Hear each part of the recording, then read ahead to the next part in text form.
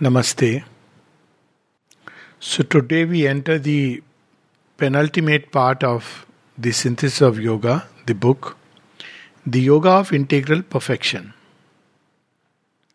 The word perfection implies a number of things to us. One is a kind of order. The most elementary understanding of perfection is that things should be in a certain order. So they are called as perfectionists, who like to do everything in a certain way.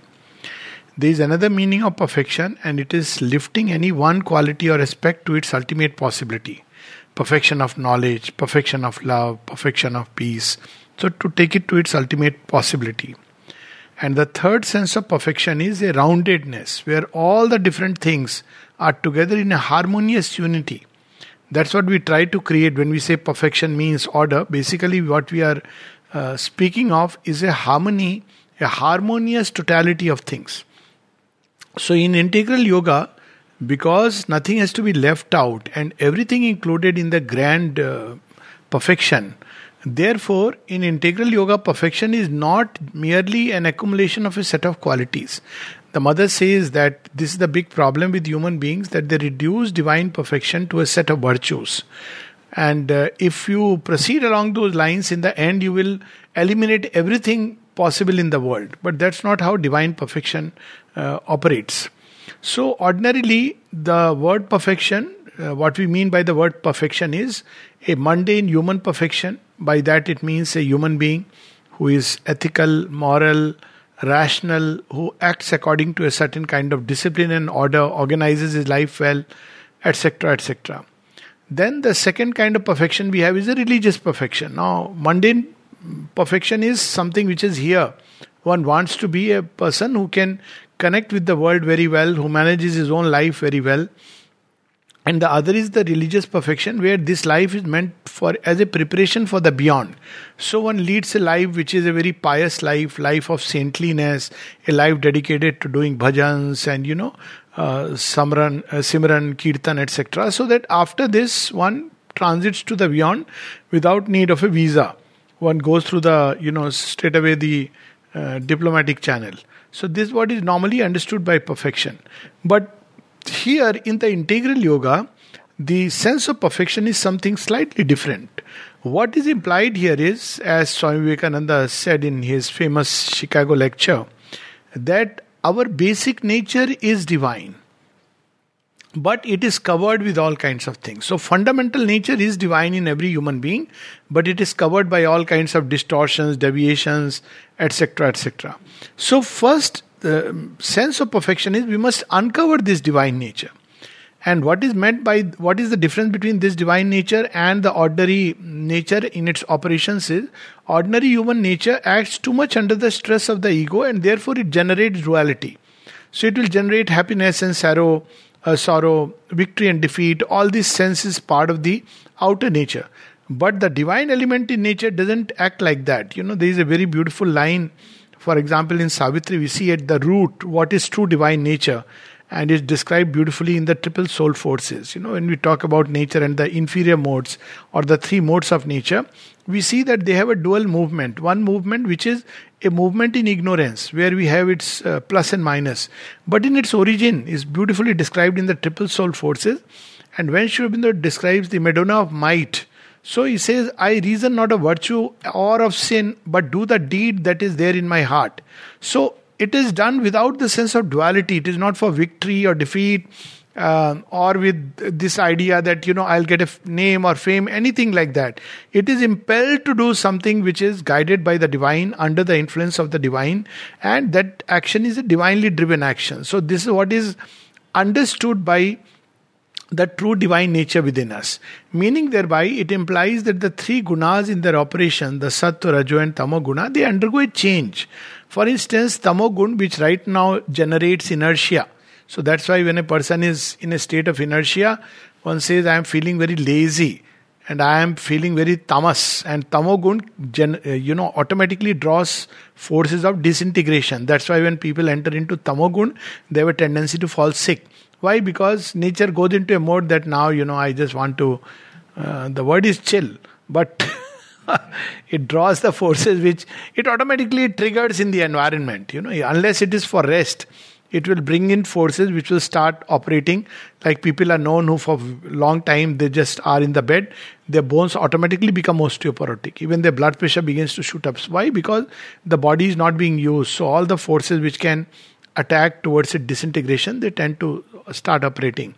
So this is tamogun. But tamogun in the higher supernature is basically a self-existent peace. So when there is a change of nature from tamogun, changes into a peace and calm which remains undisturbed under all circumstances. So from the duality, it recovers its unity. In duality is inertia and movement. But here it's a calm which remains in a state when we are resting and remains when we are operating or even on the battlefield. So this is the difference that comes. Similarly, Rajogun, normally kinetic, driven action under the impulsion of ego and ambition, that changes into its divine equivalent, which is the will, the force, the luminous force. So this force is a divinely guided force. It's not ego. It's not a striving under the stress of the ego with an eye on the result, but a divinely driven force that begins to operate within us. And the Rajogun changes into tapas. So tapas here is a self-fulfilling tapas. It's not tapasya in the sense somebody sits and closes the eye. But tapas meaning thereby the entire energy of will is concentrated and is under the influence of the divine will. So that action carries a very different quality than the action which is done ordinarily under the Rajogun. So the tamogun changes into shanti and the Rajogun changes into tapas. And what about the Sattvagun? Sattvagun, normally we want to have some light for action. Now this light is ordinarily the word of a scripture. So people who are Sattvagun Pradhan, they will say, I must do my duty according to what is prescribed and proscribed. But when this Sattvagun undergoes a change, then it becomes Jyotihi. So this Jyotihi and this Prakash is independent of any outer scriptural writing and the codes of conducts written there, but based on an inner light as it develops within us, we move. It's like an intuitive seeing. So this is how this nature has to be brought forward and activated. So we have to take up the old nature, and within it this higher divine nature must come, enter, percolate and change all the movements and activities. As and when that happens, we will experience more and more of this divine perfection emerging into the play. Otherwise, within this perfection is always there. If one goes within, one will discover the state of inner perfection. But to bring it out in life is the big challenge of integral yoga. So, Sri Aurobindo very beautifully says that we arrive at the aim of the Tantra, but by the goal of the Tantra, but by the path of Vedanta. So first thing is to discover the one divine presence. So what is done in Tantra? Because we are speaking of synthesis. In Tantra, it is the movement of nature and energies. Here it is a transformation of nature, and Tantra is the only system of yoga which tries to synthesize soul and nature. In all other systems, nature is just modified a little bit so that it doesn't become a big stumbling block for the soul to be liberated from its grip. So generally there is Sattva Sansuddhi, Yama and Niyamas of Patanjali, so that it doesn't block the soul from its. When we sit in meditation, if we have practiced Yama and Niyama, then we will sit quietly. We have not eaten much. We have not stolen anybody's heart or money. And therefore we are at peace when we sit. And life is beautiful. You don't have to worry about income tax, whether I have paid or not. So, because you have done the things which you are not supposed to do. So Yama and Niyama help the nature become sattvic, Sattva Sansuddhi.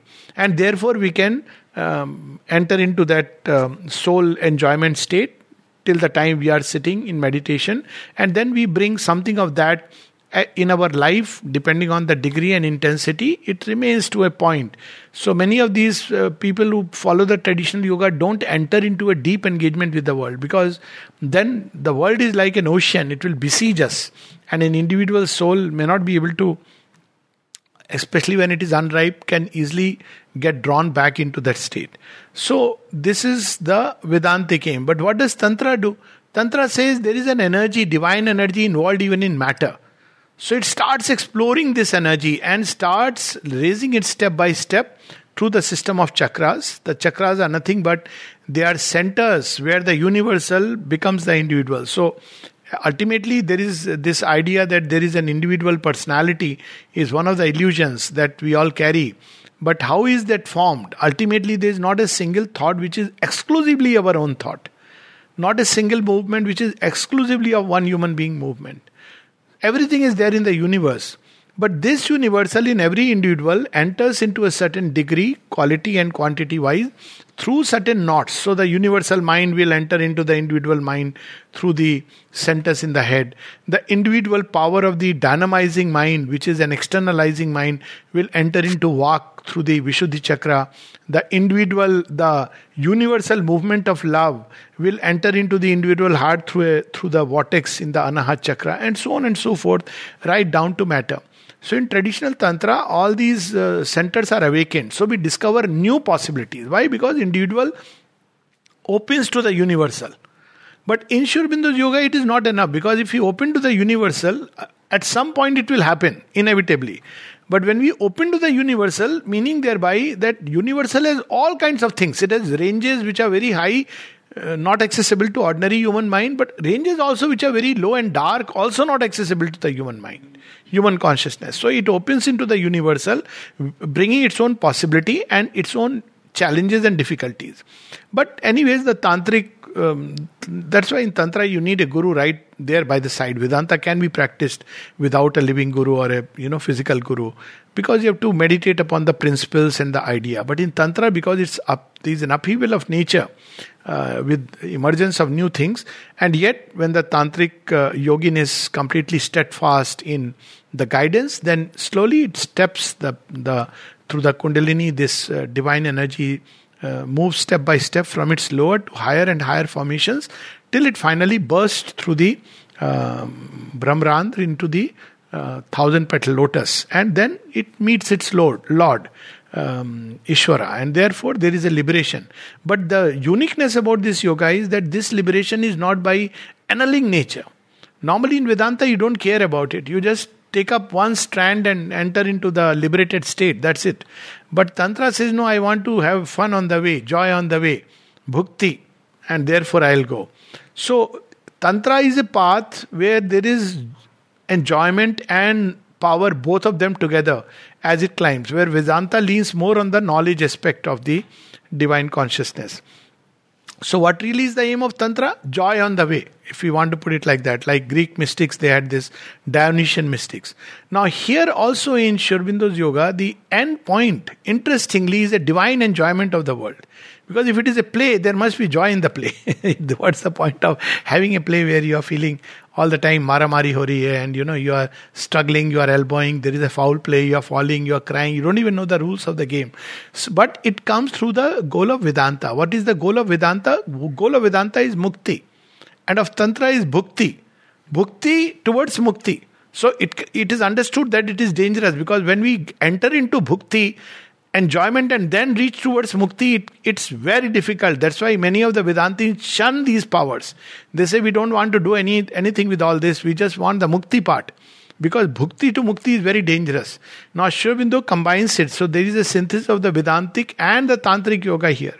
Here also, nature must arrive at its fullness. Look at our mind, what a limited capacity. People often complain that they cannot remember things, they cannot put things in order. This is within the human limits to expand it. There are human beings. Leave aside 2 stories of Sri Aurobindo and Swami Vivekananda, how they could remember Sri Aurobindo's classic stories where friends were playing a card game and Sri Aurobindo was reading a novel, and within half an hour he finished the book and kept it aside. So one of them remarked, hey, so they used to call him Tyagarajan. That's how he was called. You have read it? So he said, yes. Oh, sure, you have read the full thing in half an hour. He said, yes. So randomly, one of them picked up, opened a page and said, okay, tell me what is there. And Sri Aurobindo could recount the whole thing completely, the whole page. So that is the power and it is not an extraordinary power according to Sri Aurobindo. Power of thought reading. When somebody asked Swami Vivekananda, he said, oh, I can teach you in 3 days. But that's not yoga. There is a instance of somebody by the name of Mr. Harkishan who could just remember things. Shakuntala Devi. Amazing. So these are powers within the range of human limits, but normally we don't experience it.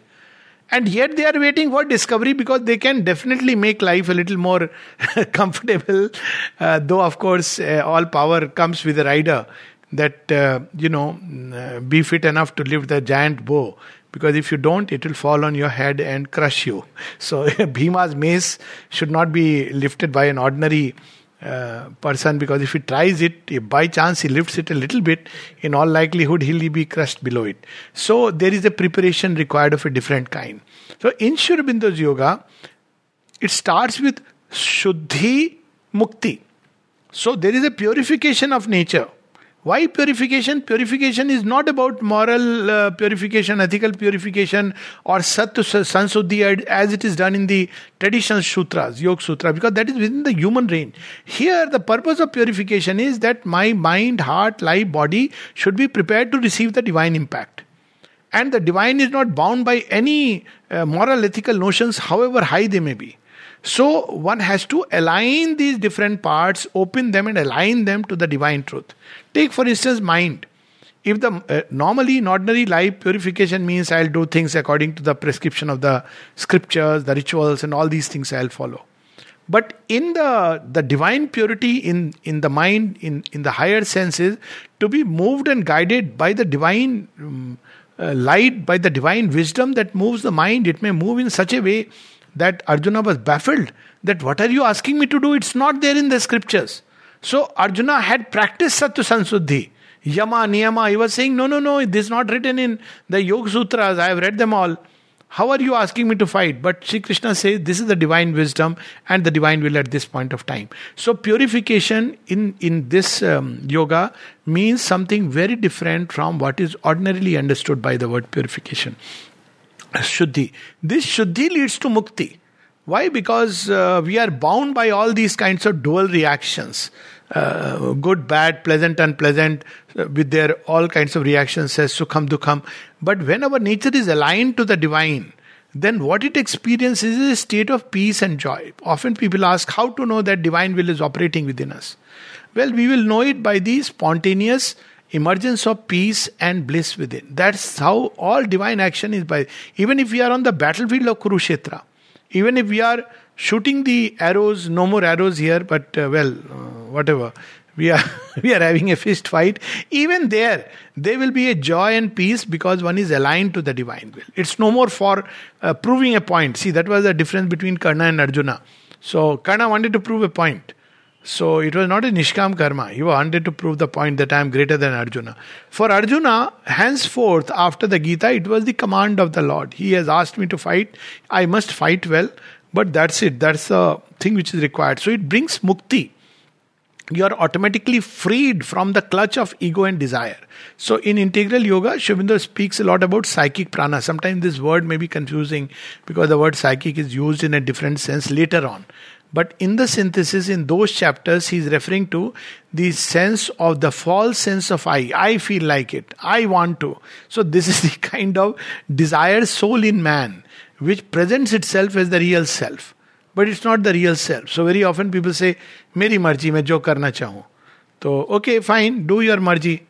But it will lead you towards more and more pain and suffering. So, this idea that I must do things as I wish or feel like, this is how modern mind operates. But in the yoga, it is as the divine will dictates me to do. So this desired self or the psychic prana is the main reason why our nature is held in the grip of the forces of ignorance. How to free ourselves from that? We have already seen the key practice of integral yoga.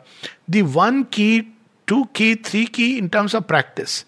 The real key will come. But the key which should be practiced throughout, from birth till birth means birth into the yoga, and then there is no death for a yogin. But from the birth till the shedding of the body is equanimity. This is the practice that must be so deeply instilled that even the physical cells should not have a tremor or a quiver just because there is a contrary opinion, just because things are not happening as we would want them to happen, just because there is a danger to my physical being. There has to be a state of perfect equanimity. Now, how does equanimity come? Equanimity comes by faith. What is this faith that is required in the integral yoga? Kalyana Shraddha. That is the one word Sri Aurobindo uses. Whatever is happening, whatever may happen, is ultimately will lead to the supreme good.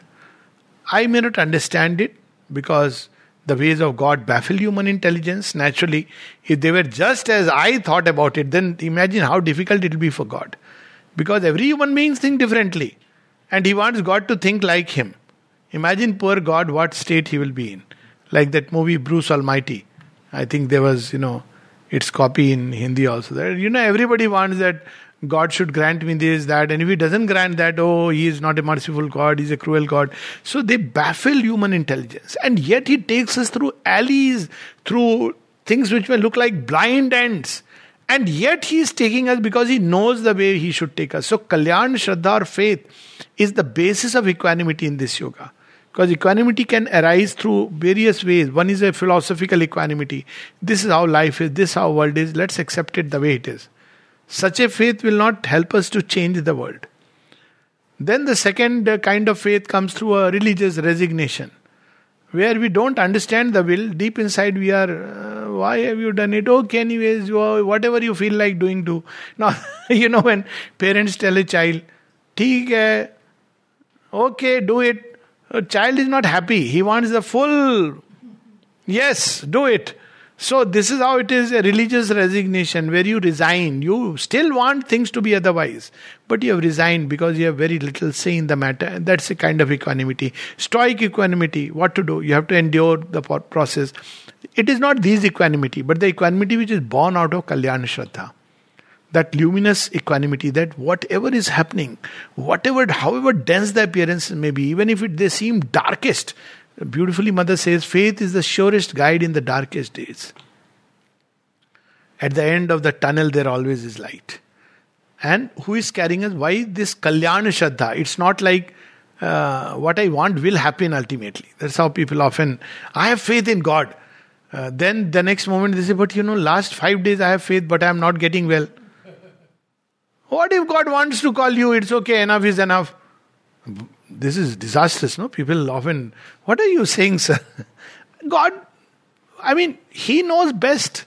Kalyan Shraddha can go to that extent. Where even when an Abhimanyu is on the battlefield and slain, and mercilessly, and imagine his life, that right there Krishna is there on the battlefield. He is not sitting in an ashrama and meditating. He is mighty warrior himself, and his father Arjuna. And the sequence of events take place in such a way that Abhimanyu dies, leaving behind his wife who is pregnant at a young age. Can there be any further tragedy for anyone? But Arjuna doesn't say, oh, I thought you are God, you showed me the Vishwarupa, what did you do for me? No, that's the hallmark of a disciple. So faith is Kalyan Shraddha. Then one becomes an Arjuna. That okay, whatever may happen. And today we understand, had Abhimanyu lived, he would have lived only for maybe another 50, 60, 70, 100 years. Abhimanyu's death made him immortal. So whenever one has to consider Kirti, it is Abhimanyu, not Arjuna, not Karna. People say brave as Abhimanyu, Shaurya.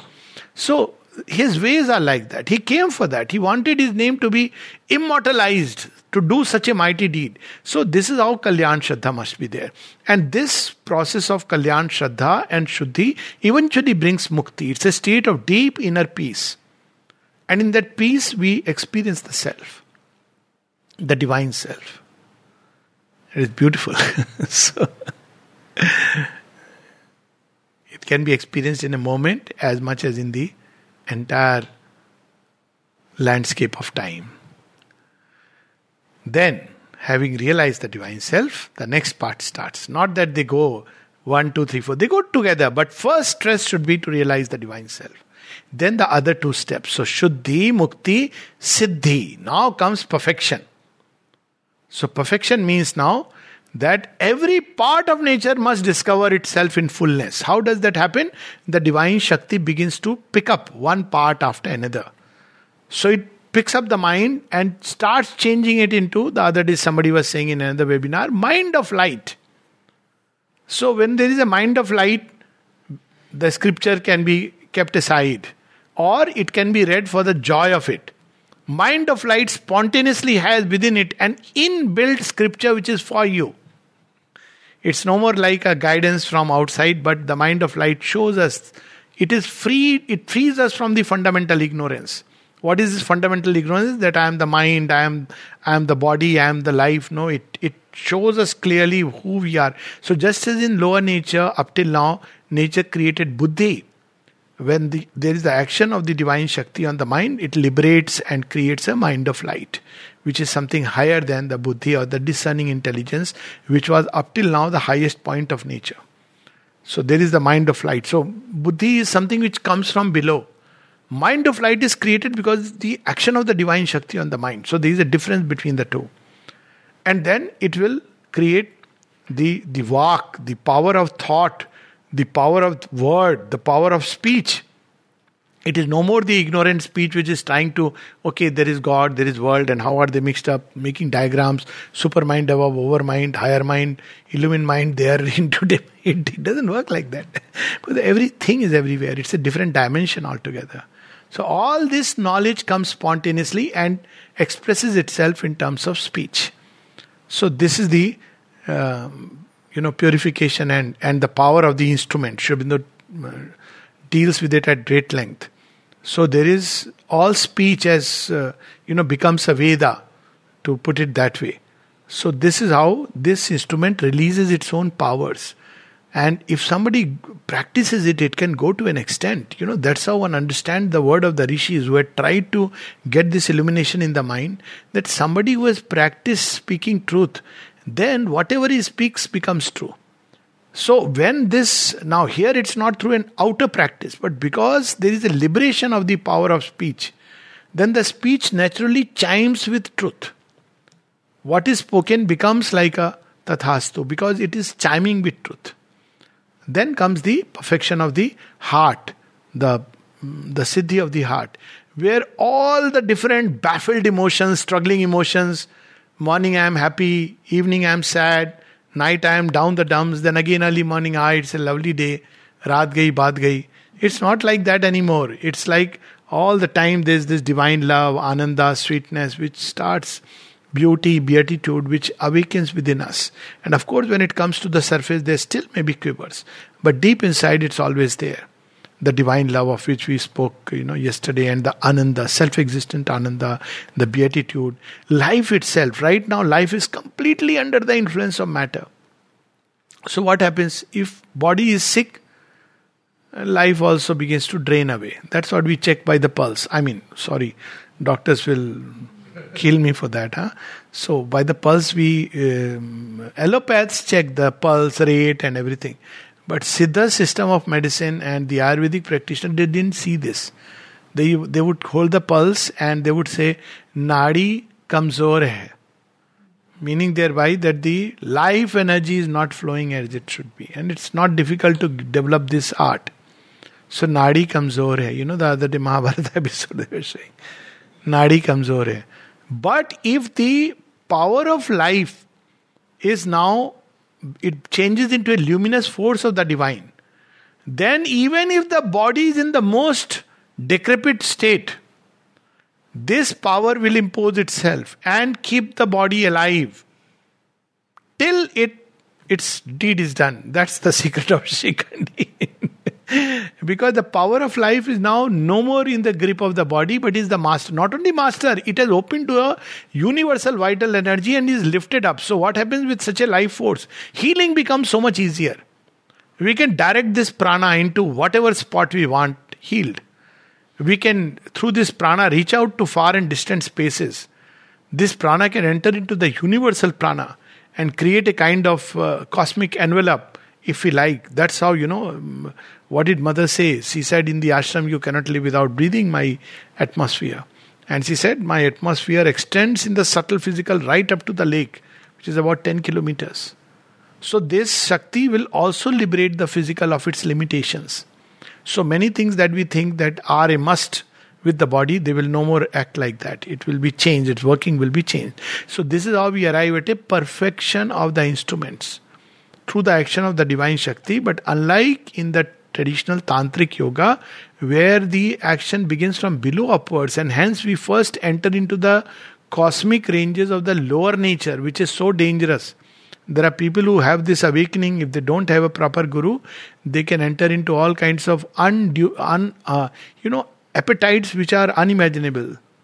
So there are dangers of it. Read Pandit, I think, was it Gopi Kishan or Gopinath, his book on, he had a spontaneous awakening of the Kundalini and it was so miserable. He wrote a letter even to Sri Aurobindo, where suddenly it awakens and the lower appetites, because it is awakened from below. So lower appetites means food, sexuality, all these things awaken. And the person doesn't know how to handle it. Anger. You'll see some of these yogis were so angry and you wonder why they are angry. Even non-integral yoga practitioners. So, because when this awakens from below, this is the danger. But in this yoga, the force comes streaming down from above. So it comes toward the lower chakras later. So by then already an army of light, the heart is purified and arrived at a certain degree of perfection. The speech, the mind, the thoughts, this tremendous clarity.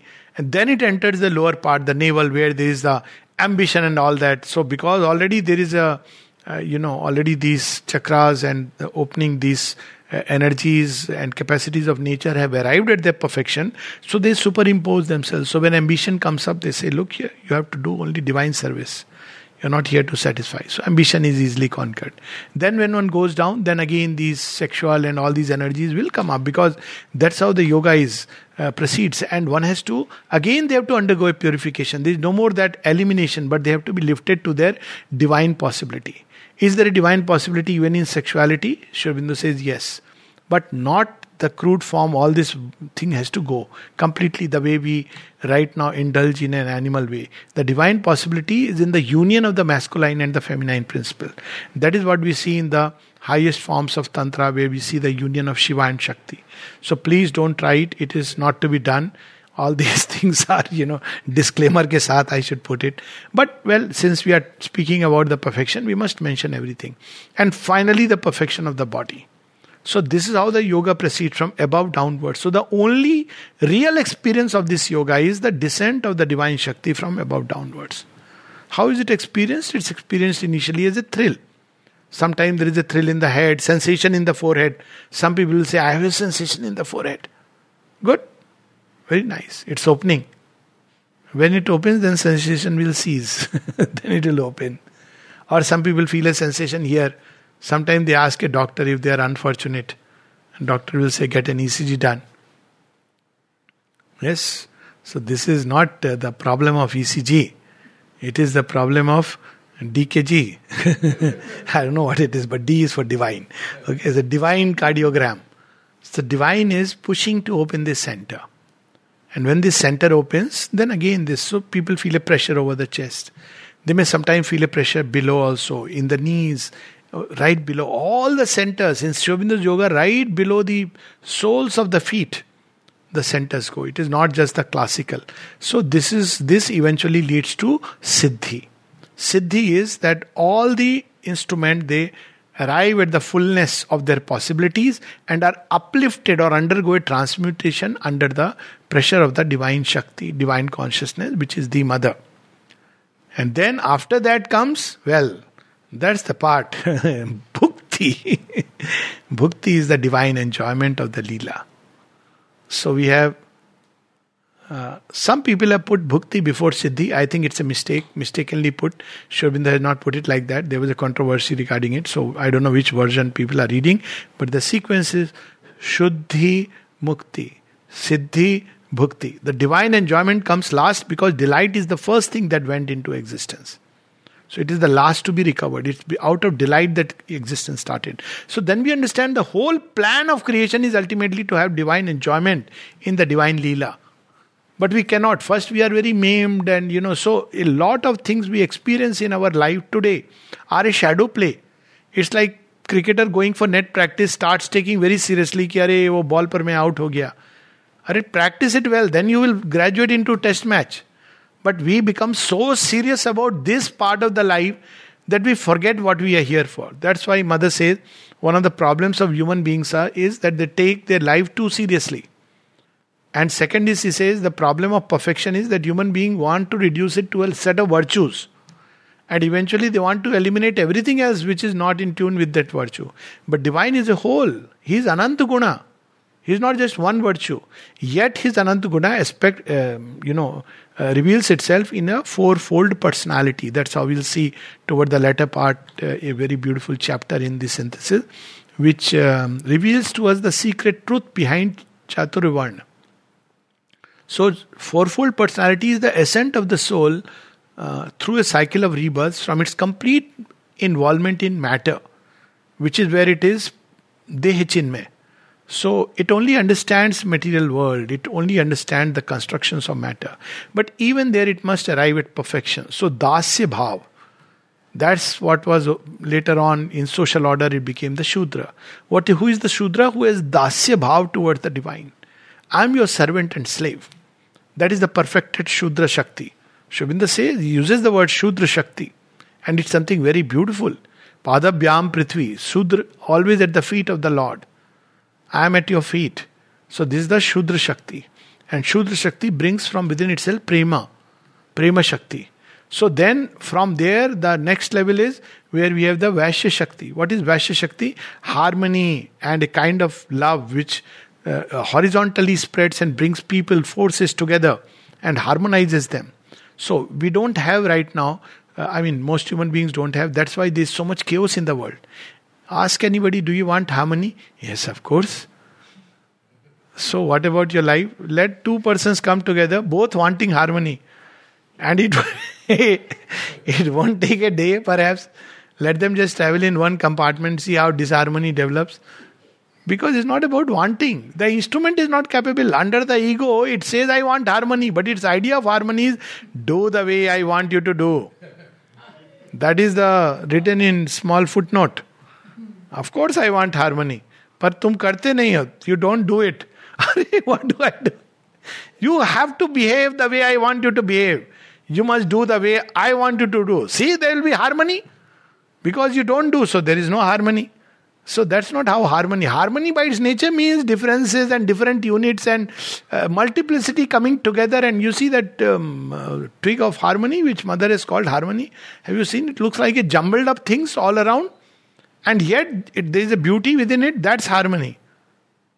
That they're all intertwined in strange ways. You can't figure out. And they're all different.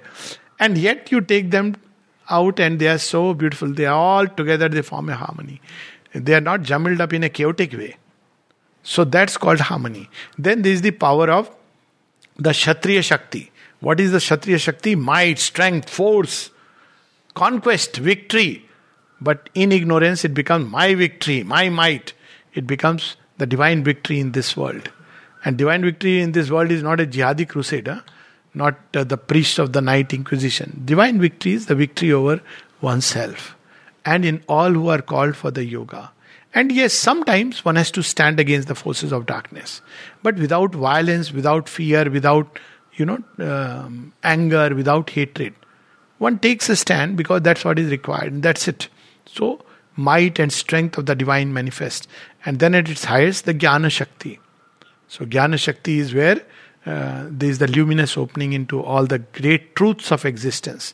Not just the truth of the divine beyond, but even in everyday life.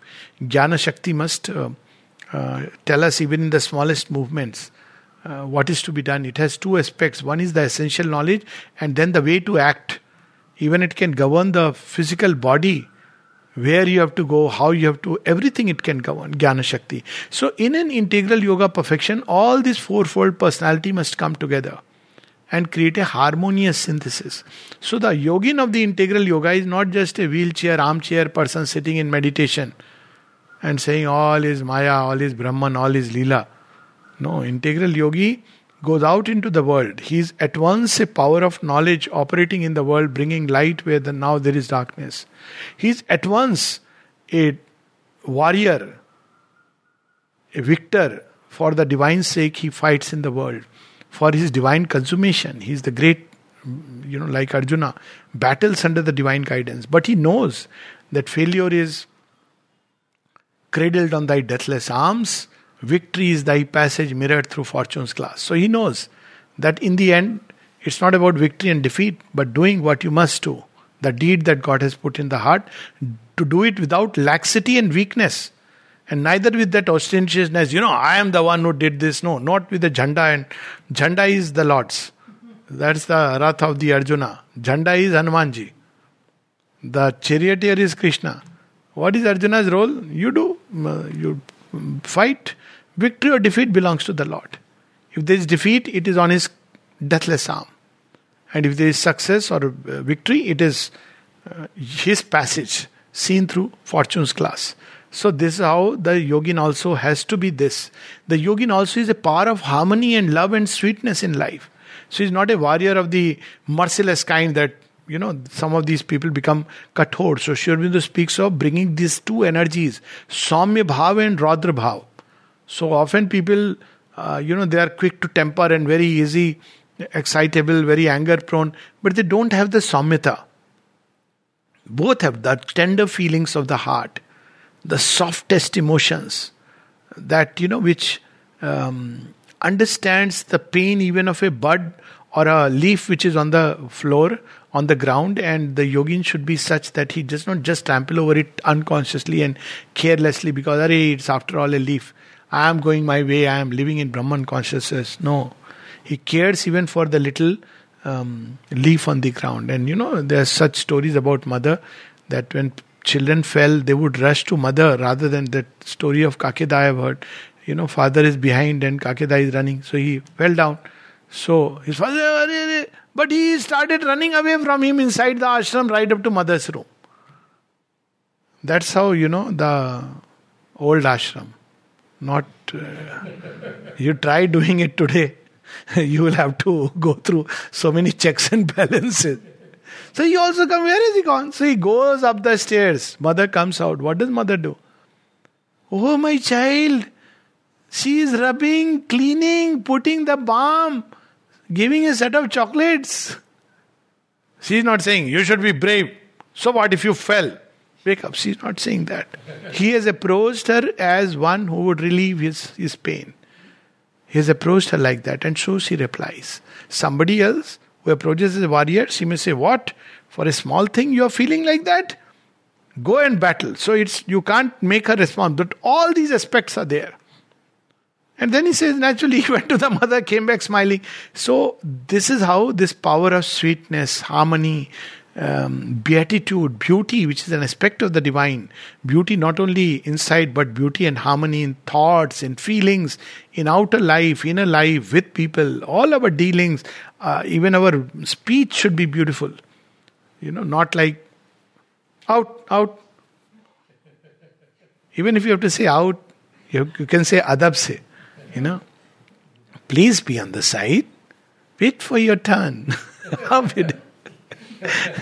So music, no? Stand there. Now see how it looks. That's not a mother's child ways. Even when he has to refuse something, he will do it with a smile. I'm sorry, it cannot be done. And you'll stand firm on that. But it will not be, I told you so. So everything will be filled with that sweetness, harmony and beatitude. And then the last, the Dasya Bhav. The servant of the Lord, the worker. He is ready to undertake any work. But if he has to leave it tomorrow, he'll not say, oh, I did so much. Today I am asked to stay away. There was one of the first lessons I learned in the ashram. Got a work there. There was no work actually. Marbling department. Very wonderful it was. But in the morning, so hardly anybody, I'm sitting at the counter to cut receipts, no? So hardly anybody comes. So what do I do? So I would walk, read some book, sit quietly. So one day, I got like a guidance from within. Pravriti se nivriti. Restless monkey, you always want to do something, no? Pravriti. I must do something. Say nivriti.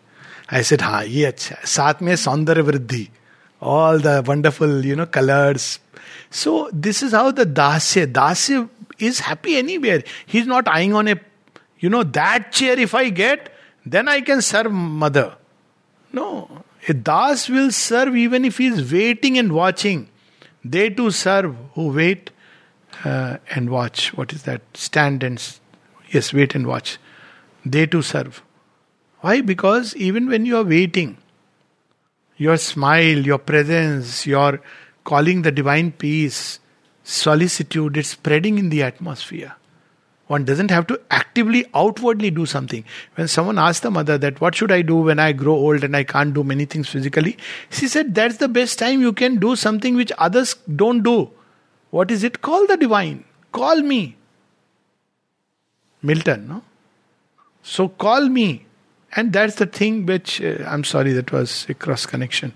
Cosmic consciousness, no, leave it. So it was like to call the divine presence. And that is, even when one is beating, there is no work to do outwardly, there is always the inner work. So Das is always at the divine service. If there is nothing outward, he is doing an inner work. Every person he is meeting, there is an inner work. He is invoking the divine presence. What else is work? All else is secondary and subordinate. And when it goes, when we bring out the harmony of all these fourfold powers, then we are ready for the supramental change. That's how the whole process of yoga goes. So what is the key? We have spoken of faith and equanimity. The key ultimately in this yoga is surrender to the Divine Mother and her Shakti. This yoga cannot be done by any personal effort or practice. However big tapasvi we may be, surrender to the Divine and Infinite Mother is the first, the middle and the last consummation of the yoga. What is the difference between the three? In the beginning it starts with a general surrender. Mother, I am yours. Carry me. Now this surrender is, there are cosmic forces which have heard you. Oh, you made the surrender, huh? Okay. So they will come and tease you. Dekh, tera surrender. So that is the time faith will come at your aid. Yes, see? Trust her. So faith, trust, confidence, surrender. Then you'll say, okay, Mother, this too is yours. This appearance is yours. This inner movement is yours. This event is yours. Then slowly this surrender begins to become the path. Meditation is a surrender, work is a surrender, sleep is a surrender, waking is a surrender. And that surrender slowly graduates into obedience of the divine. Surrender is not just a passive state. It's a state where I want to do what you want me to do. I don't want to be moved by my self-will. So the instrument also undergoes a change. In the beginning, there is the sense of separate instrument, helped time to time by the divine power. Next step, the instrument begins to merge in the divine power. One is constantly conscious of the divine Shakti pouring. And in the third, tu hi tu, main na rahun. So that's how there is no sense of I, the doer. There is constantly the divine power which is doing what it needs to do. So this is how the whole yoga progresses. Starts with surrender. It's middle. Without surrender to the Divine Mother, this yoga cannot be done. This yoga is not done by any kind of techniques, methods. Even if one knows nothing, absolutely nothing about anything. One has not heard the word yoga, but has the great leap or great fortune or destined, and one just opens to the Mother and stays open. One will arrive at the final consummation of the yoga. Sri Aurobindo's letter. All who are open to the Mother are doing my yoga. So this is the final word, and see how this final word is similar to entire Gita. After all the 18 chapters, Sarva Dharman Parityajya Mamekam Sharanam Raja. It starts with Shishyasteham Sadhimam. And then it says, tell me what I should do. I want to obey you. At the end he says, he teaches him the entire history, geography and science and mathematics. And occultism and spirituality. Everything Krishna teaches. It's very smart. At the end he says, okay, Sarva Dharman Parityaja. But before that he says something else. Man manabhav mad bhakta madhyaji man namaskaru. Become my minded, be full of me, become my lover, my devotee. Bow unto me. Sarva Dharman Parityajya mamekam sharanam raja. Refuge in the Divine Mother. When Sri Aurobindo was asked, what is the central secret of this sadhana? He said there are two secrets, but he revealed only one. He said there are two secrets. The central secret is to surrender or take refuge in the Divine Mother. Surrender to the Divine Mother. Psychic surrender, he used the word. Then the person asked, what about the other secret? Then he said, yes. So that is aspiration for the divine life. But the central secret is to surrender psychically to the Divine Mother. What is the difference? Psychic surrender makes no demands. It doesn't make a condition. Mental surrender is where you surrender but you are on the watch out. Is it really divine? No, this happened in my life. No, I think I have surrendered to the wrong person. Maybe I should change track and go to the following other movement. There I will have something, whatever. So this is mental surrender. It has reservations. It has doubts. Vital surrender, it says, I will surrender to you, but please, I have a list of to do. 20 lists. So after 20 is completed, he says 20 more. And it goes on. Okay, now it is no more my list. My child, no, he also. After that, grandchild. So divine is a wish fulfilling Kamadhenu, Kalpataru. And then the physical also surrenders, but it's tamasic. It says, okay, Ganpati Bappa Moria. After that is dancing, drinking alcohol, and doesn't matter. Poor Ganpati must be suffering to see all this. But that is not bother, because it's a fun and excitement. But it is said, Ganpati Bappa Moria, Purcha Varsi Lokara. After that, whatever is happening is Ganpati's problem. That's not surrender. So, psychic surrender is where one makes an unconditional surrender to the divine. Then whatever happens, life or death, joy or sorrow, happiness or suffering, each drop of blood, each cell of the body belongs to you. And this belongs to you, keeps on progressing, because there are always new things we discover in ourselves. And every time we discover, this too belongs to you. Do with it what you want me to do with it. So this is how the yoga proceeds and ends. So just maybe I'll read one little passage just to connect.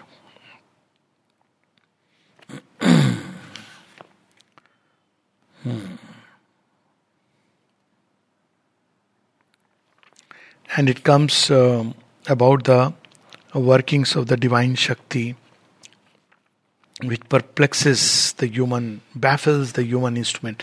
Incidentally, people often say that, the mother, first time Sri Aurobindo revealed the 4 aspects of the Divine Mother in the book The Mother. No, it is in the synthesis. But the book The Mother came out first time after the, Arya, where he talks about the mother and 4 aspects. But it is in the synthesis. Toward the end, Divine Shakti, where he speaks of Divine Mother and the 4 aspects. The faith in the Divine Shakti must be always at the back of her strength, and when she becomes manifest, it must be or grow implicit and complete. There is nothing that is impossible to her, who is the conscious power and universal goddess, all creative from eternity and armed with the Spirit's omnipotence. What are we speaking? What is impossible to her? All knowledge.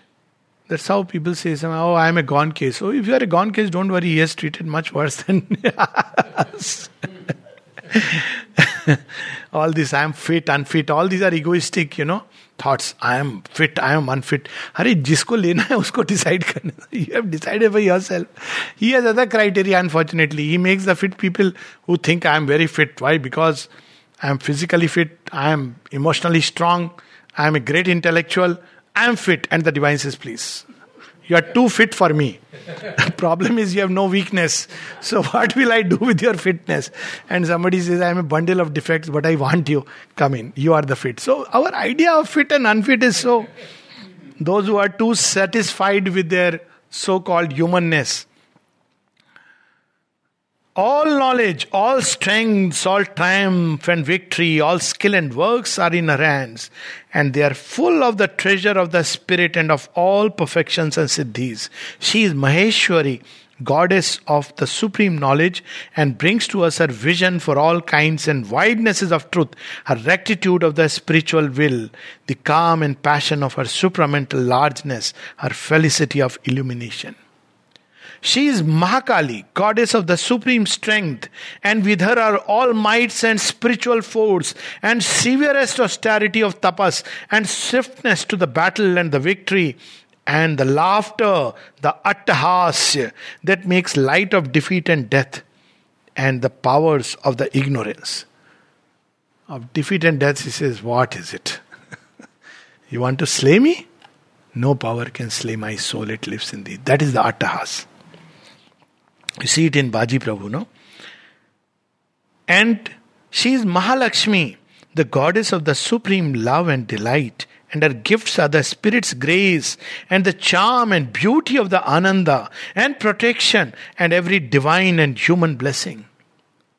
She is Mahasaraswati, the goddess of divine skill and of the works of the spirit. And hers is the yoga that is skill in works. Yogaha karmasu kaushalam. And the utilities of divine knowledge and the self-application of the spirit to life and the happiness of its harmony. The intimate feeling of a presence and a power and the satisfied assent of all our being to her workings in and around it is the last perfection of faith in the Shakti. So both ends we have to work. At the end of nature, our lower nature, and the higher perfection.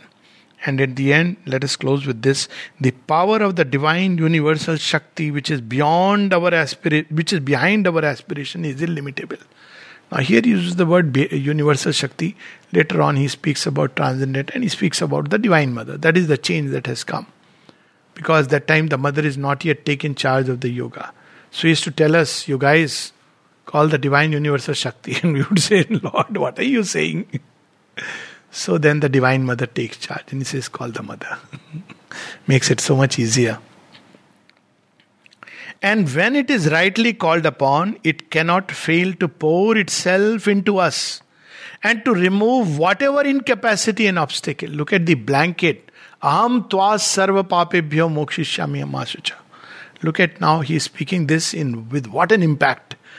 Whatever incapacity and obstacle she will remove.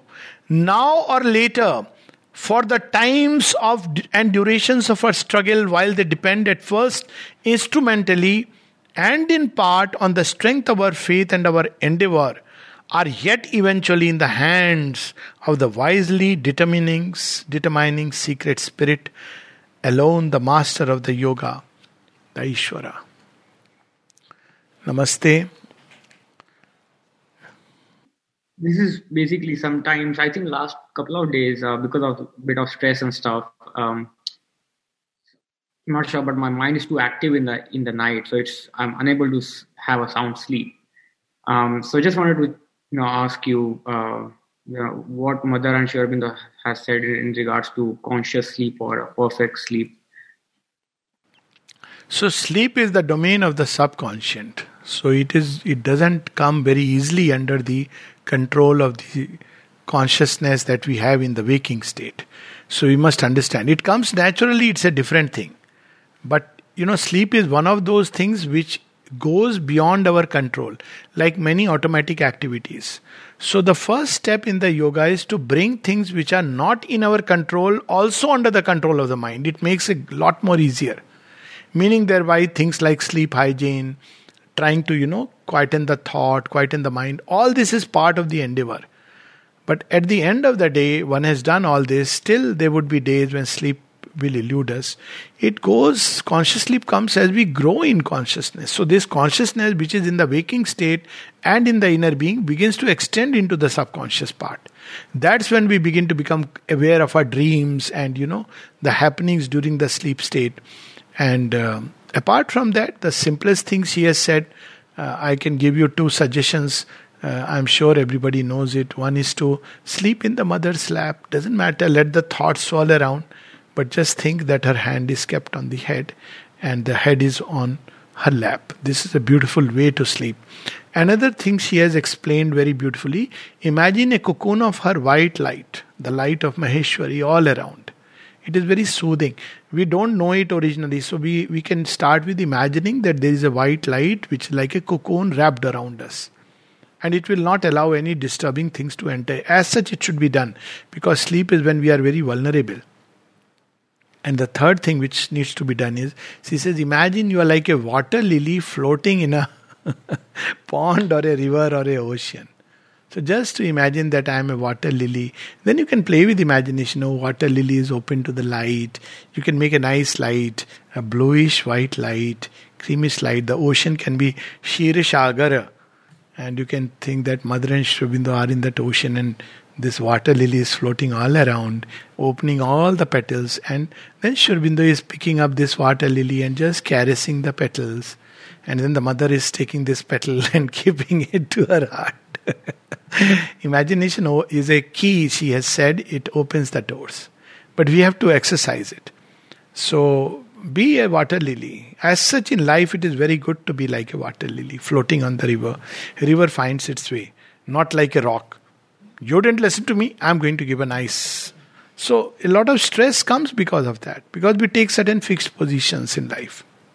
But if we don't take that kind of fixed position, it doesn't mean not doing what we need to do. See, the problem is when people say, oh, I will be flexible, means I'll do whatever I feel like doing. No. Instead of rigidity, there is a plasticity. But one does what one has to do. But it's not like a hardened stance. There's this difference between the two. A rigid, hard stand, and then, one begins to fight with circumstances, situations, people. Instead of that, to take that stance that, okay, I'll do what I need to do and have the Kalyan Shraddha that I'll surrender it to her and let her carry me through this journey of life. The battlefield of Kurukshetra is the path through which the chariot of Dharma passes. Dharma Kshetre Kurukshetre. We can't avoid it. But when we have, on one side we may have Bhishma and everybody, but one day we have to learn to rely only on Krishna as the charioteer. So we take that the Divine Mother is the pilot of our ways, and then whatever be the stress, the challenges, the difficulties, she will carry us through it. This is the experience of all who have walked the way. It may take, as we just read, the time or duration may be short or long, but eventually, at the end of the tunnel, there is light. Hi. Hi. Hi, Luke. Hi. Hi from Brazil. Adrienne here. Yes. I would like to ask some things. I was remembering before I met Shri Aurobindo and Mother, I used to imagine a blue light to go to sleep because I was kind like that with my mind always running, and I would imagine a blue light that was very good to go to sleep. Yeah, wonderful.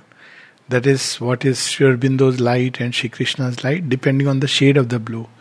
And it's beautiful. One can think of a blue light, a pink light, golden light, but white light is what the mother has spoken. It's a soothing light.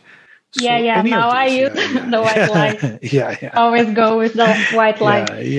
My question was is about, you were saying about the pressure, and the pressure on the head is a resistance of the nature or an opening? Yeah, so the pressure itself is not the resistance. It's felt like either on the head or in the forehead, like a gentle vibration, which is like a pressure, but there is a sweetness within it. So that is an opening. But if there is a headache, that is the resistance. Because of the pressure, sometimes the head begins to ache. Now, if there is a pain, active pain, there is a headache, as you know, then there is a resistance within the mind to the opening. So there is a difference of the nature of the sensation. So pressure is felt as eventually something pleasant. Though it is too much, you may feel sleepy. Initially, a lot of people feel sleepy. But it is not disturbing, it's not like a headache. But if one feels that there is a need to take paracetamol, then there is a resistance. Yeah. No, always when I reading Mother, I'm feeling this pressure. Oh, wonderful. And also the warmth in the heart I felt all the time. Yeah. Also, and unrelated question, I don't know, but 2 months ago when I had the COVID, I felt when I was relaxing and let Mother cure me, a sinking pressure, like something was pulling me downwards. I don't know if a subconscious thing, I don't know. It's a feeling like a falling, like a very... Yes. Yeah, I don't know how to explain exactly. That's the action of the adverse forces. They try to pull us downward, and COVID is one of their one of the weapons through which they. But more than COVID, it was all around there were suggestions. But anyways, once it's entered, Sri Aurobindo gave a remedy for all kinds of influenza. I take it like that. It was given actually for influenza. COVID is one form of influenza. He said, no fear. Don't accept the suggestions. Stay quiet and call the mother and trust that you will be fine. This is the remedy he gave. And I've seen it works well. I'm sure it worked well in you also, obviously. So wonderful. Yeah, wonderful. were so great, and mother always with me, and everybody against, like, take medicines. I don't. So I isolated myself from my family, everybody, and let mother deal with me. It was fine. Thank you very much. Thank you. When you said, when you were talking about being sensitive towards, everything around you, be it an animal or nature or any whatsoever. So this reminds me of a kind of a Jainism kind of a attitude, which is so sensitive towards it. But sometimes, sometimes, I don't know, I have had this kind of a feeling, even when I was a child, when I was not exposed to this higher wisdom. Okay? So there was a kind of feeling when I used to see some ads or something. Yes. I used to feel that, oh, you can do much better if you become a human being. Yeah. I used to feel like even if it is crushed, it is fine. It's not necessary to always be so aware of, not like I had some Jain friends. So then I used to see that during Diwali or even in their regular life. Yes, so there is a difference between doing a thing ritualistically and mechanically to conform to a group life and the thing emerging from within.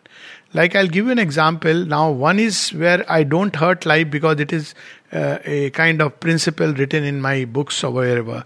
And the other is where even to a door, there are people who push the door, where even material objects now, even they are conscious. So somebody who is awakened within will be very conscious in dealing even with material objects. So there is a world of difference between doing a thing ritualistically and mechanically as an obligation, as you rightly said, and between within a change within because of which we do it, because that's how our consciousness is operating. Certainly there is a difference. Yes.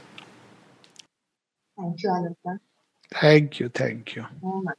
Okay, thank you. Gratitude. Yes.